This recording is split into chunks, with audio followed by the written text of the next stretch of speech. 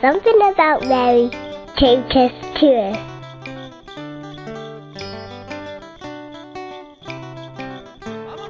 My name is Konrad, I'm from Poland, from Kraśnik, and I'm 21 years old.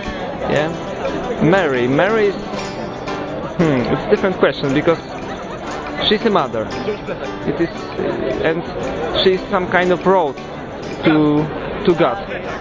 Yeah, she's some kind of...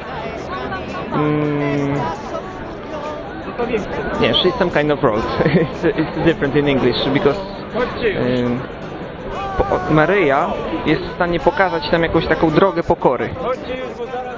Tak? Pokory. Mogę mówić po polsku? Nie.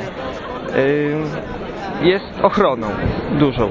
Noszę szkaplerz, jestem członkiem właśnie zakonu szkaplerza, nie wiem jak to się mówi teraz. No, szkaplerz, no ale co ja tego. I Maryja wiele razy to, że noszę szkaplerz, uratowało mi życie, dosłownie i też tak można powiedzieć metaforycznie, ale też dosłownie. Uratowała mnie od kilku wypadków i nigdy właściwie nic mi się nie stało. Dzięki temu.